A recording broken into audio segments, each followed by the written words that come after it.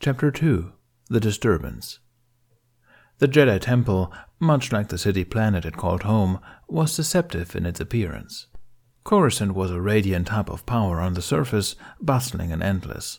But beneath the shining veneer of durasteel, technology, and endless lights, there were thousands upon thousands of layers of civilization, places which saw little sunlight and remembered times long forgotten by those above.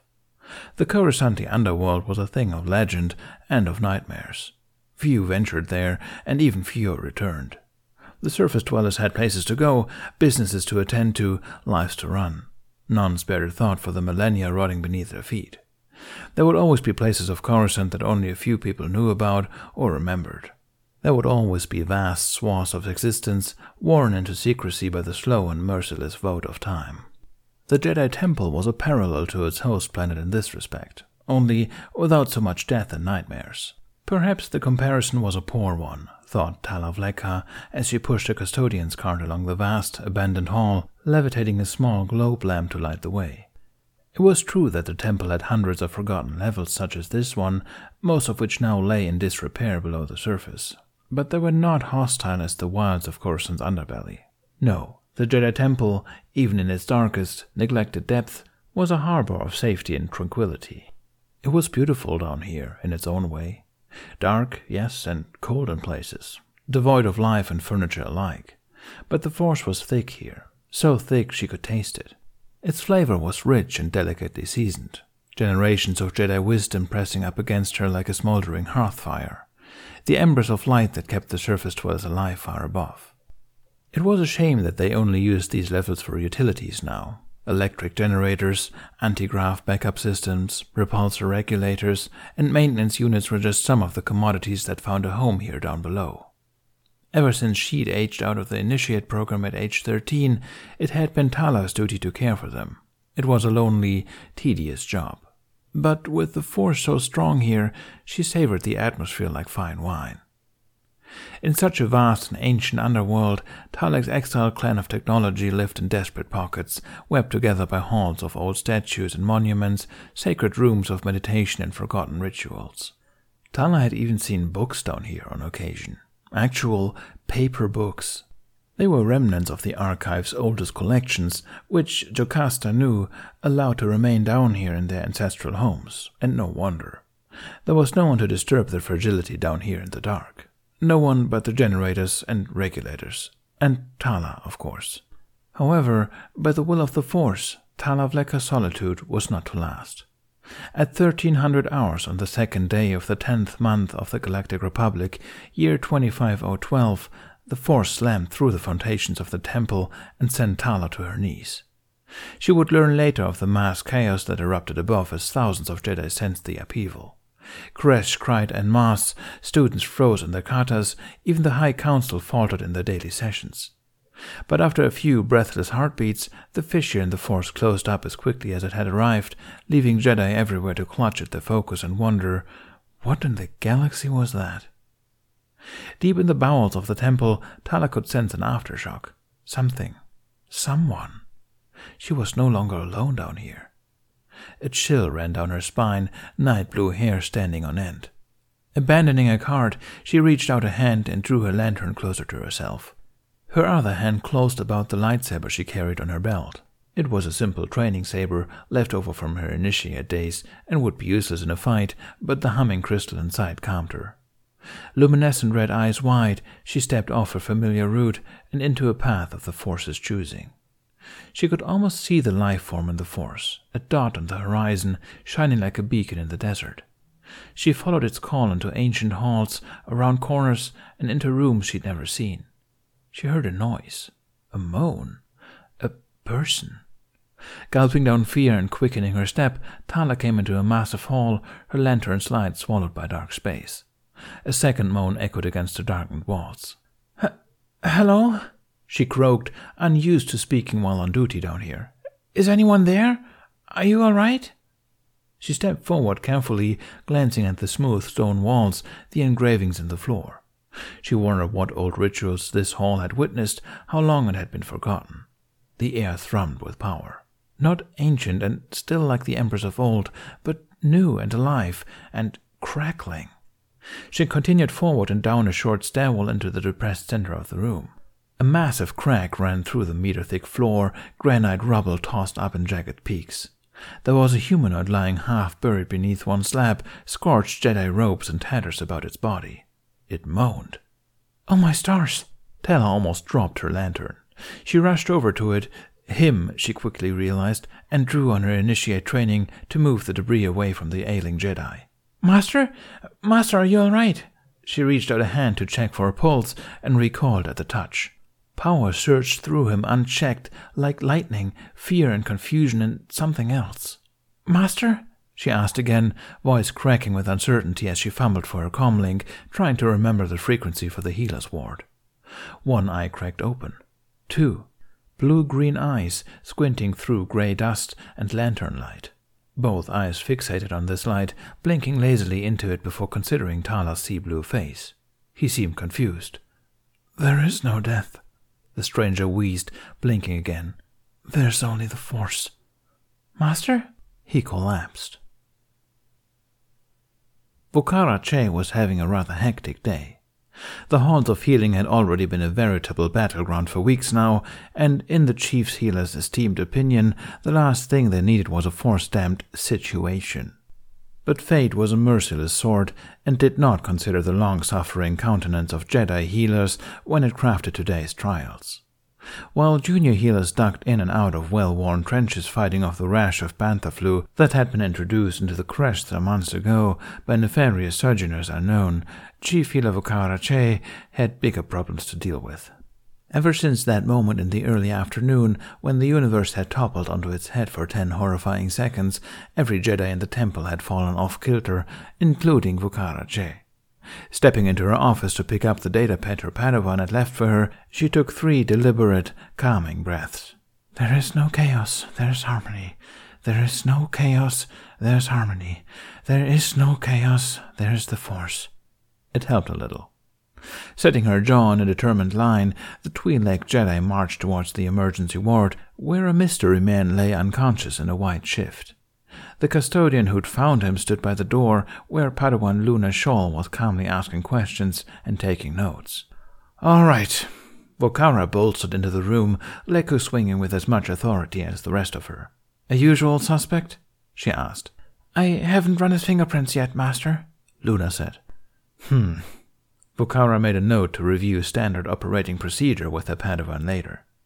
"Well, it doesn't look like any of my wanted posters. Human, male, mid-30s, I'd guess. All limbs intact. Let's see." She picked up a limp hand, the one that wasn't wrapped in wires, and pressed the thumb to her datapad. It beeped its dutiful tone and reported. Master Che frowned deeply. She glanced at her patient and back at the pad. She grunted and tried scanning a different finger. The identification programming thought for a few seconds and reiterated its original findings. Now growing equal parts annoyed and confused, Vokara placed the man's entire hand on the scanner.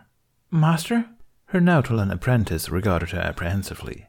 The intensity of Vokara's frown leaked off her face and into the Force itself. Master Che said nothing. She flicked her gaze between the patient and the scanner and the patient. She set the datapad aside and examined the man's face, pushing back bedraggled hair, shining a penlight into his eyes, smoothing out a ginger beard to see his chin. Eventually she stood back, expression a storm. "Have our ID systems been swept for bugs in the past month?" Vokara asked her Padawan as she tore open a sterilized DNA kit. "I believe so, Master," replied her Padawan, tapping on her own datapad to access the office records. "They're automated. They've never missed a scan before." Master Che's frown did not disappear as she took a tissue sample from the patient's cheek and plugged it into its corresponding machine. "Have MD8 run a blood panel, and call me when that is done processing," she instructed her pupil, already halfway out the door. She could hear the sounds of sickness and misery echoing from the pediatric ward. She sighed. "But, Master, who is he?" her apprentice asked, attempting to fill in her meticulous notes on the day's proceedings. "Hopefully, we can find out." It was less than an hour later when her apprentice calmed her. The datapad remained where Vokara had left it at the foot of the patient's bed, blinking a "scan complete" message and chirping. She snatched it up and tapped through the results, expression unreadable. Luna, watching with owlish eyes from the doorway, blinked. "Master?" she ventured when Vocara stood staring at the screen for an unusual stretch of time. The Twi'lek master was watching a mystery patient cautiously. "Luna, MD8 reports this man is dehydrated. Get an IV." "Yes, master." The apprentice darted away, eager to be useful. Vocara used the privacy to pick up her comm. She stared at the face of the mystery patient, while the other end of the line buzzed the dial tone. Eventually, "Jin?" "Master Jin, you are on planet at the moment, are you not?" A pause. "Indeed I am, Masetache." A sigh. "I assume this call has to do with my annual vaccinations," he said resignedly. Vocara's eyebrows lifted in stern amusement. "Ah, thank you for reminding me about that. But at the moment I shall forget your vulnerable immune system and instead inquire after your shadow. I can only hope he is on planet with you." "Yes, of course." "And do you know where he is at present?" A brief pause. "He's with me, in our quarters." "Is something wrong, Master Che?" She pursed her lips, unsure of how to articulate the problem. "I suppose there must be. Your apprentice is with you in your quarters, and what I can only assume is a healthy countenance. And yet I currently have an unconscious man in my care, some 20 years his senior, whose DNA has somehow turned up the medical records of one Obi-Wan Kenobi." An even longer pause. Luna slipped into the room quietly with the IV bag. "I'm not sure I understand," Qui-Gon said at length. "There must be some mistake." Vocara studied the unconscious face with a rising sense of foreboding. "I hope so, Master Jin, but I must say—" Cleft chin, ginger hair, freckle on the left cheekbone, mole on the brow. He'd arrived right after the massive disturbance that afternoon. "I sense something far more elusive. I have a very bad feeling about it." And that, coming from one proponent of the living force to another, was a heavy declaration indeed. The comm line was silent. Luna was struggling with the IV needle. "I need to go," Vocara bid. "Contact Master Windu and Master Yoda and meet me in the halls." "Of course, right away." She replaced the comm on her belt and went to help her apprentice. "Humans can be tricky," she advised, showing the young girl how to locate the right vein. "But this one has helpfully pale skin. You should be able to see the color— Ah, there we are." She guided Luna's hands with years of practice. At the prick of the needle, the man jerked upright, screaming. Luna screamed too, covering her head as the lights above exploded and medical supplies flew from the shelves in a burst of force-fueled shock. Vocara shouted for backup as the security lights came on. She seized the left arm in a blue fist and yelled at the man to look at her. Hey, you all right? Calm down. I don't want to hurt you." She rattled off a well-rehearsed speech for the hysterical. A junior healer appeared, taking his other arm and readjusting the wired sensors strapped to his fingers.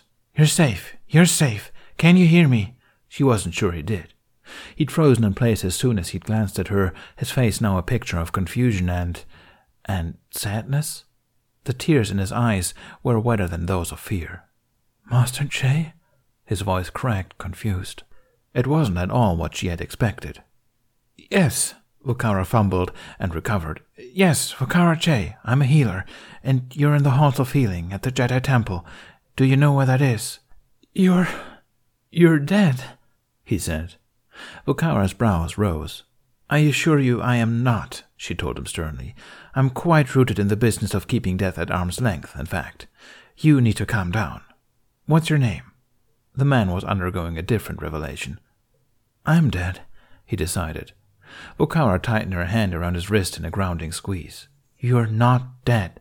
Now, what is your name? I need to access your records and help you not be dead." He looked at her as if this question baffled him. "You don't—" He paused and looked up at her with a veiled expression of hurt. It's me, Master Che, Kenobi, Obi-Wan Kenobi. Surely you must remember me? But no." He winced and then groaned, leaning his head into his hands, shaking it back and forth. No, he moaned and began gently rocking himself. "This isn't real. This can't be real. A vision. Mirage. There is no death. There's the Force. There is no death. There's the Force." Vocara stared at him, nonplussed. "You are Obi-Wan Kenobi?" she parroted. He was clearly under great mental stress. Perhaps playing into his delusion would lead her to the truth. "I was," the man cried, voice muffled against his hands. "And I'm dead. And you're dead. And I'm... He dug his head deeper towards his knees and despaired to some unseen third party. "What the hell is this?" "Sedate him," Vocara whispered to Luna. Despite her trembling, the Padawan obeyed, slamming a hypo against the miserable man's neck before he could see her coming. "Master Che, Master Yoda is waiting for you." A junior healer peeked his head around the corner. Vocara nodded her acknowledgement and watched until her new ward slumped over before she stormed out of the room. When she arrived in the atrium, Masters Yoda, Windu, and Jin were waiting, along with Padawan Obi-Wan Kenobi. She drew a deep, centering breath. "Well," she huffed, settling her datapad in her arms, "you've just missed all the fun."